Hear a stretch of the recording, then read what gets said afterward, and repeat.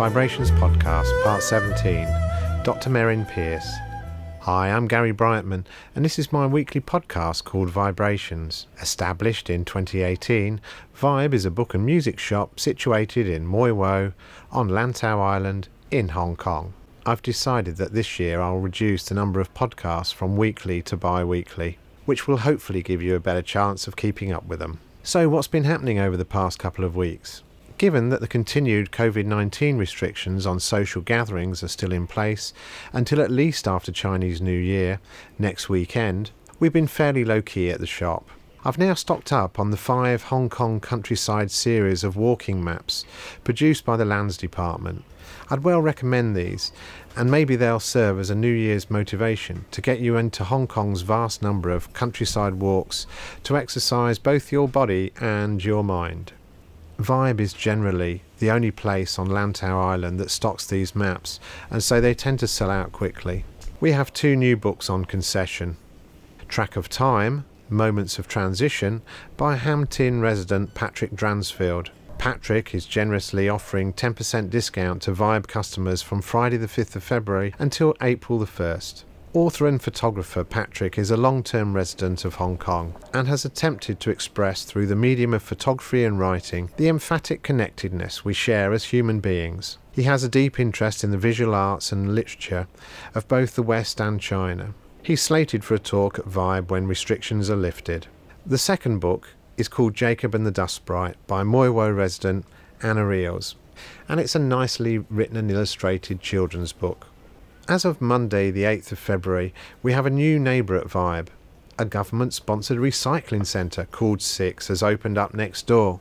They're open from 9 a.m. until 7 p.m. daily, and you can find out more about the centre at wasteeducation.gov.hk. And so that leads us quite nicely into my next series of 3 podcasts with environmentalists. Over the coming weeks, I'll be interviewing Dr Merrin Pearse, Jenny Quinton of Arc Eden, and Lantau Community Officer Su Yin. Dr Merrin Pearse began his career as a land surveyor with the New Zealand government just as GPS technology was being introduced to measure land deformation. His interest in measurement science came about following an earthquake in his last year of college, where the corner of his family dairy farm had dropped 2 metres.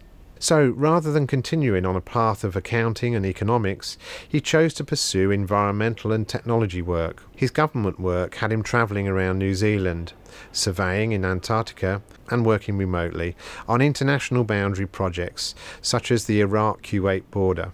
During his PhD studies in Australia, he got to experience a very different kind of nature to New Zealand that really ignited his interest in conservation work. Returning to New Zealand, he became a very active volunteer in flora and fauna restoration projects. Working within a large engineering consultancy firm, he experienced many engineering projects that were working against nature rather than with it. So in 2004, he went out on his own as a consultant.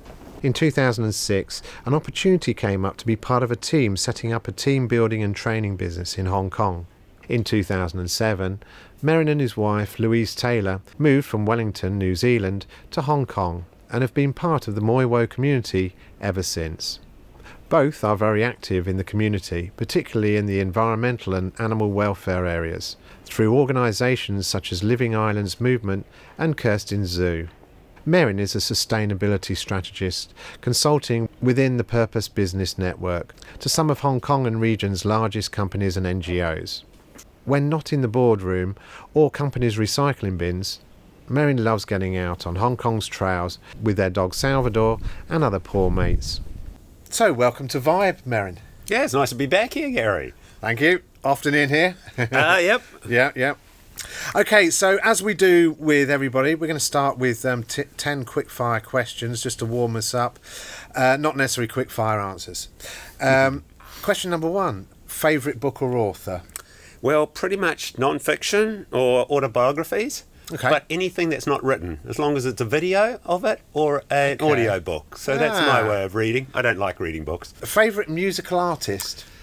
Yeah, it's hard. I think being brought up on a dairy farm where the music was going in the cow shed the whole time. Okay. That would be like normal music, just a general radio station, or you go to grandparents of that, and there was classical music going. Yeah. And I think what popped out for me was when I first heard what's his name, Jean-Michel Jarre. And things like Oxygen. It kind of took me from being classical music into modern future music. And interesting that you would hear it in a cowshed. Yeah, and that's the first time I heard it, and I loved that album since then. Yeah, you got to relax the cows so they get the milk, you might say. That would, wouldn't it? That really would. Preferred drink? One with friends. And along that lines, I often say ideally brown bubbles. Okay. So I don't like champagne, but a beer that's got bubbles rather than a more flatter English ale. No, I'll go with something with bubbles and brown. Do you have a life motto? Do unto others as you would have them do unto you. Favourite Hong Kong walk? Anything that avoids a shopping mall. Good. And there's so many cool places in Hong Kong, but I think one that just stunned me in a really good way was down southwest Lantau. It's above the Fan Lau area, where you're up on the coastal cliffs. Yes. And you're looking down at these beautiful sandy beaches. You're seeing campgrounds where they're looking out at the water, pink dolphins swimming past, things like that. And you're just going, wow, this is incredible. Yes. But that's what Hong Kong walks generally do. Favourite Hong Kong restaurant? Anything street food, but here right in Mui Wo, have to mention what we refer to, thank you, because it's actually called Yi Hen Seafood Restaurant. One of the ones in the old Cook Food Market here. Yes. So it's at the beach end there. And being in Mui Wo for 14 years, first night we turned up there, sat down, just Louise and I, had ordered a beer, waiting for the food to come. We were sharing a beer, and next minute this hand reaches across and picks up the beer bottle and pours it into their own glass. And you're just kind of going, man, I don't know where you're from, but in many parts of the world, this is called right by now. Yes, yeah. And it was the cook. Oh, really? He turned around and went off with his beer. And he just said, thank you. And you just left kind of going, right. Wow. A few minutes later, bang, the full beer bottle came back on the table, new one. Faced with a python whilst walking up to the peak, what would you do? Stop and just go, wow. And then probably take a half step back as I work out whether he's had breakfast or not. And then just watch it and enjoy it and make sure others stopped and enjoyed it and didn't try and chase or hurt it or that, because they're incredibly beautiful animals. Yeah. Been lucky to be able to hold some at sometimes and that type of thing. I mean, just impressive. Just marvel at it, basically. Enjoy the colours, the way they're so confident moving and that. Yes. And they're not going to be going after you. Yeah, sure, if you have a little small dog, you might have to watch that. But other than that, amazing animals. Yeah, it's going to be safe. Actually, you had a video with a python on it, didn't you? Very impressive. Last year. I was walking along doing the standard, teenager, millennial type of thing, head down, looking at the phone, walking two dogs, and look up, and it was within 2 meters of a small Pomeranian we were looking after, the good old Mr. Oates, you might say, and it was like, oh my goodness, step back and just watched it and videoed it. Yeah, and it was a great video, actually, and I must say, Oates was asking for it. What's the best advice you were given? Give things a go. Well, what's the worst thing that could go wrong? Yes. If you plan for that, well, then, and you're ready to accept that, well, go for it. That was one of the questions when we had the opportunity to come up here to Hong Kong, was well, what's the worst thing that could go wrong? You run out of money and you might go back to New Zealand. The rocking chair test. I'm not sure if you've heard of that one. No. So you're sitting on the porch in your retirement. What are you going to tell people that you've done in your life? What were you pleased of doing, and what was the thing that you wished you'd tried and didn't? Finish this sentence. I live in Hong Kong because I was faced with the challenge of, if I went back to New Zealand and worked in the environment space there, in the sustainability space, how much a difference could you make with 5 million people? We've only just got to that. Whereas if I stay in Hong Kong and work with a couple of companies, which I've been lucky to do, when you consider that the capital of New Zealand is Wellington, has a population around 400,000, and I've been lucky to work on sustainability projects with Jardine Matheson. They employ across Asia 400,000 people. So it's the leverage impact of being near China in this region with the big corporates that you don't easily get to do in New Zealand. That's interesting, really. I'd like to explore that, because that's sort of assuming you wanted to make a difference. Yes. You were brought up on a farm. Where did that ambition come from? I don't know. Maybe it's just my love of nature and hanging out with nature. Mum and Dad would say if I was lost as a 2 or 3 year old, they'd know where to find me around the house. It wouldn't be in the house. I'd be outside in the dog kennel. I'd have gone off to have a sleep and a time out with the dog type of thing. Yeah. So being around animals, I just think you kind of saw the interaction between people and animals and how we're reliant on each other. Yeah. And that interest in the ecosystem and what's going on, life cycles and that. And that whole work that I got into following, as we mentioned, the getting into the surveying rather than being an accountant. Because of like, how's things done?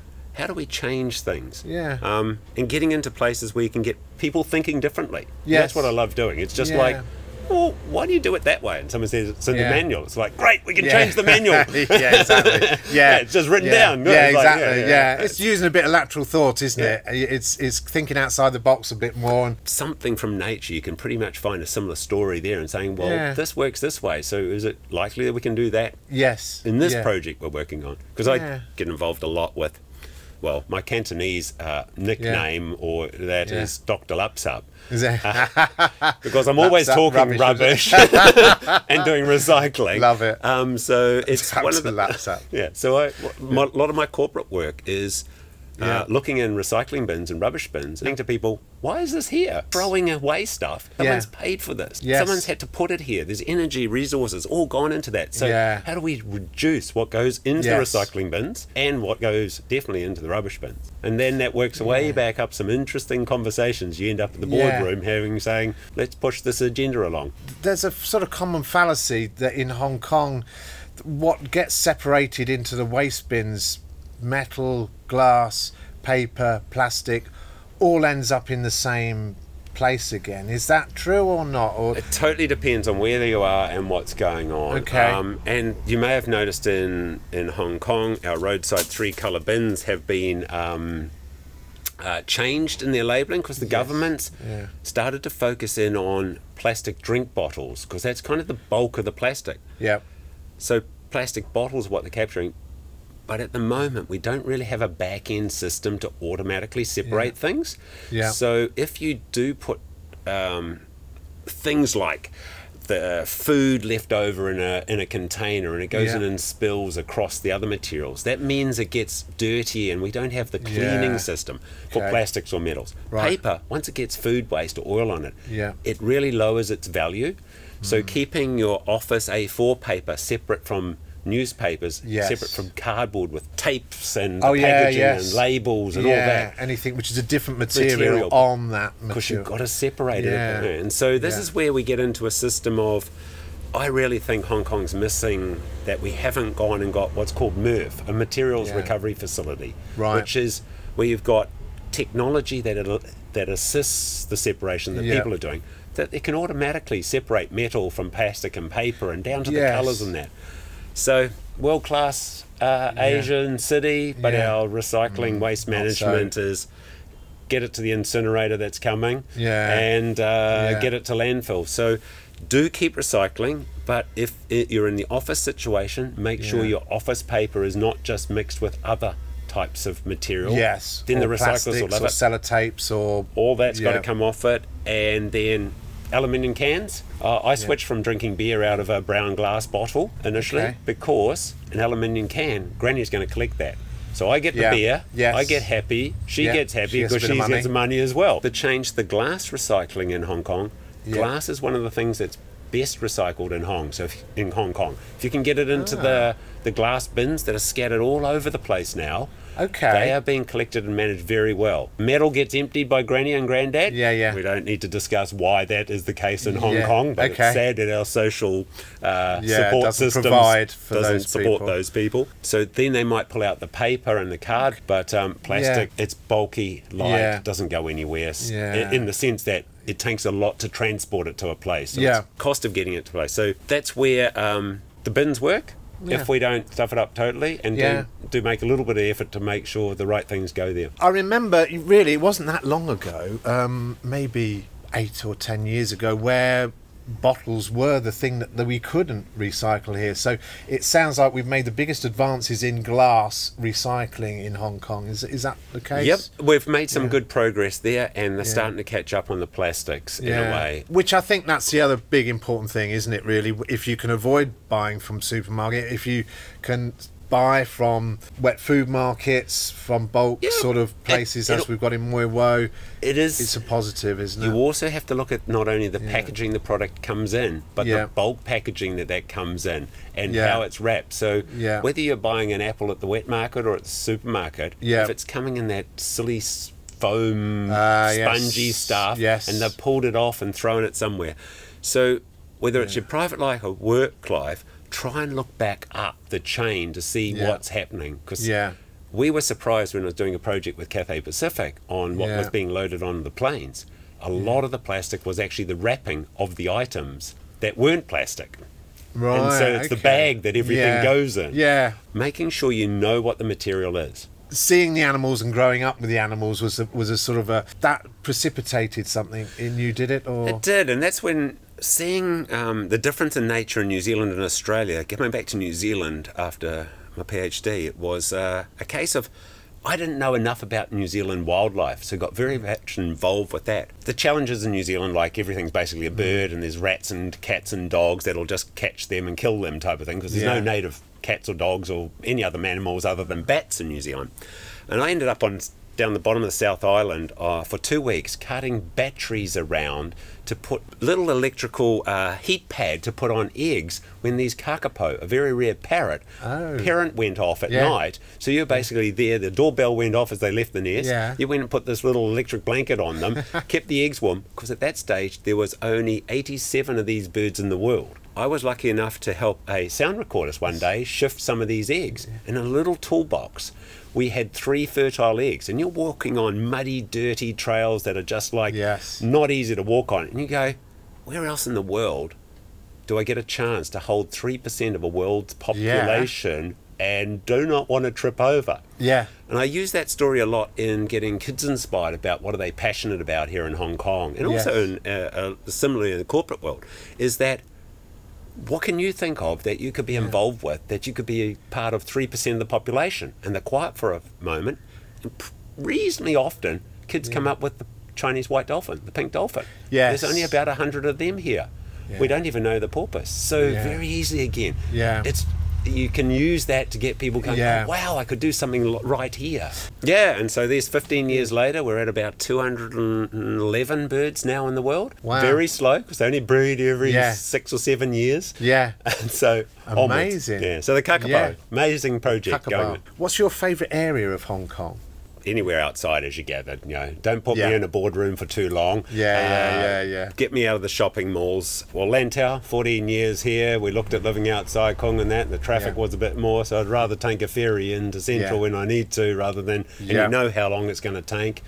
And you know when you've missed it, that you can sit at the waterfront and just wait for the next ferry to come along and chill out and watch the lights and all the madness that is Hong Kong going on. Tell us a little bit more about how you ended up in Hong Kong. It's interesting. Well, the first time was 3 weeks before the handover in 97. Passing through here on the way back to Australia. We're still living in that area of the world, and we did a stopover at that stage. And it's kind of seen Hong Kong at that time for 2 nights. 1 night in Macau, 2 nights in Hong Kong.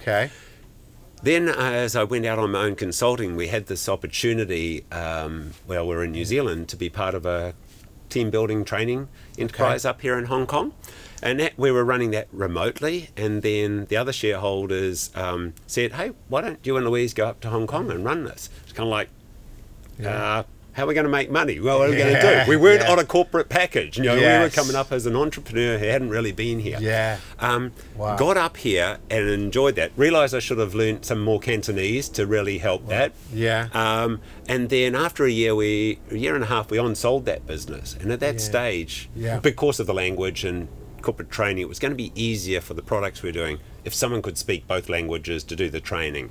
And so we were sitting here going, well, what next? What do we want to do?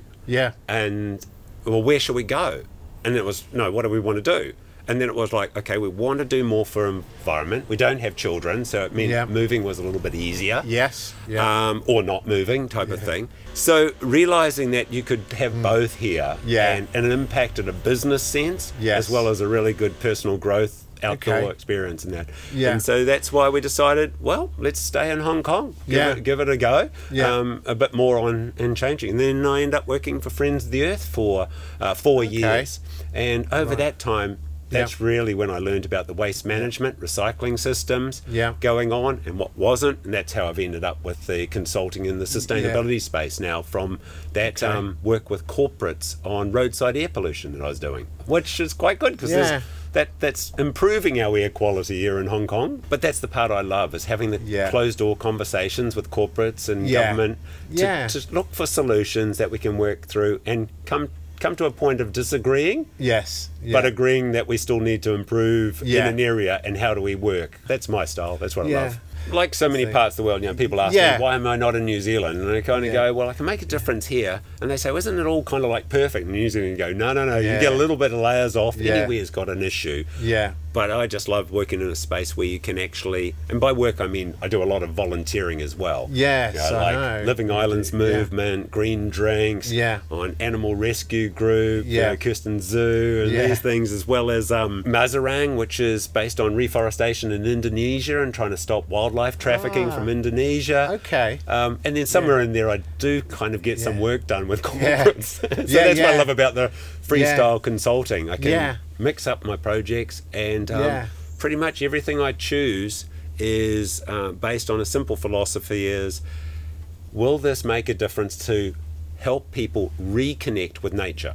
And once we get the connection back to nature again, like water, air pollution, animals, then there's a reason for them to kind of do something at work. They kind of see how it connects with their family.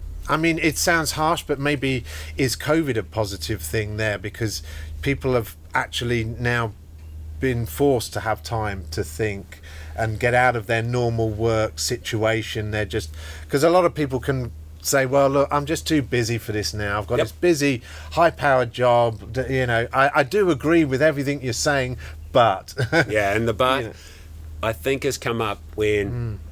high-powered jobs, lots of money, but you can't get home to family, or you can't travel to a certain wonderful place that you thought you would go to. So you then start looking at home, and what's been great to see is the level of people out walking in Hong Kong. So I really think that's going to help our nature conservation awareness and expectations to look after our country parks even more than they currently do, and hopefully even get some more marine parks that are actually protected rather than a fishing zone. Okay, Merrin, so if people want to get involved a bit with sort of conservation and environmental issues, how would they go about that? There's so many ways to kind of, what I'd say is, help improve your local community. Starting with simple things like, if you notice the recycling bins are overflowing, ring up 1823 and ask for them to be empty more often. 1823. 1823, the simple number. The app on your phone for that. Challenges with COVID, they're not taking general environment things at the moment, but keep that in mind for when you can use that channel. When we first came to Hong Kong, we were living up the valley in the area where Jenny Quinton's got Arc Eden. So there's a number of different ways to get involved. Like Arc Eden, they're always looking for people to come and help watering trees. I emphasize watering trees because that's more of a requirement than planting trees. A lot more days after you've planted a tree where the tree needs water for many years, and weeding it and things like that. Then you've got other groups that are going on, like the farm to table kind of groups. They're trying to improve the options for getting food grown locally. And so we're lucky in Mui Wo that there is also the Outer Islands Women's Association do that food collection for waste food scraps that gets composted. So look out for that. Is that the sort of Winnie the Farm thing? Is that part of the Winnie the Farm, and Miffy's working a lot on that. I got to know Miffy's programs, and that links into groups like Save Lantau Alliance, which is more of a Cantonese focus on transport, environment issues, so wetland filling, destruction of stuff like that. And then, of course, I'd be totally happy for people to volunteer and help with Living Islands movement. moment. We're looking for people there that are passionate, talking about like the transport side of things. Some that want to learn more about the legal side of things for town planning applications, zoning regulations, things like that. And of course, like most sites, social media, people want to help us promote that and build websites. That's I mean, any one of these entities I've mentioned all need that back-end support. So it doesn't have to be out in the field. It can be in the office, you might say, while you're at home helping the groups. So look up. Mui Wo Tayo Family is a great place to see what's going on. Very true. If you're worried about seeing a python, join Hong Kong Snakes. That's right. That'll get you to understand all the snakes on South Lantau. Will Sargent's perfect thing. So many ways for people to be there part of the is community. Actually, isn't there? When you think about it, even just you mentioning them there, you know, the fact that we're in Lantau, most people living here do have a social conscience and awareness for environmentalism. Look at your local community group that you converse with. And that's why I mentioned like the Mui Wo Tayo Family's Facebook page or other groups like that. Ask the question publicly there. Rather than doing one-on-one, I always love having a conversation that's one-to-many like this. Because then the leveraging effect is a lot more beneficial, and then others learn. Even if they don't want to participate, they know to tell someone else. That's true. It's kind of self-governing, isn't it, that Mui Wo Tayo families? It's the right person eventually will get the right answer out there. All right, I think with that, it just remains for me to say thank you very much, Merrin, for coming to talk to us today. Pleasure to be talking again. You can listen to all of our podcasts published at SoundCloud under Gary Brightman, or on YouTube under Live at VIBEHK, or follow the links from my website at vibehk.com. If you'd like to be interviewed for the weekly podcasts, or have a local Lantau business you want mentioned, then please contact me at Vibe. Finally, a reminder that Vibe is open 7 days a week, every day of the year, from 12 noon until approximately 6:30 each evening. Well, that's it for another week. Thanks for listening to the 17th Vibe Book and Music Shop podcast called VIBErations. I'm Gary Brightman. You get my vibe? Can you imagine what this old island must have looked like to those Dutch sailors when they first saw it? Fresh green. Like a dream of a new world. They must have held their breath. Afraid it would disappear before they could touch it.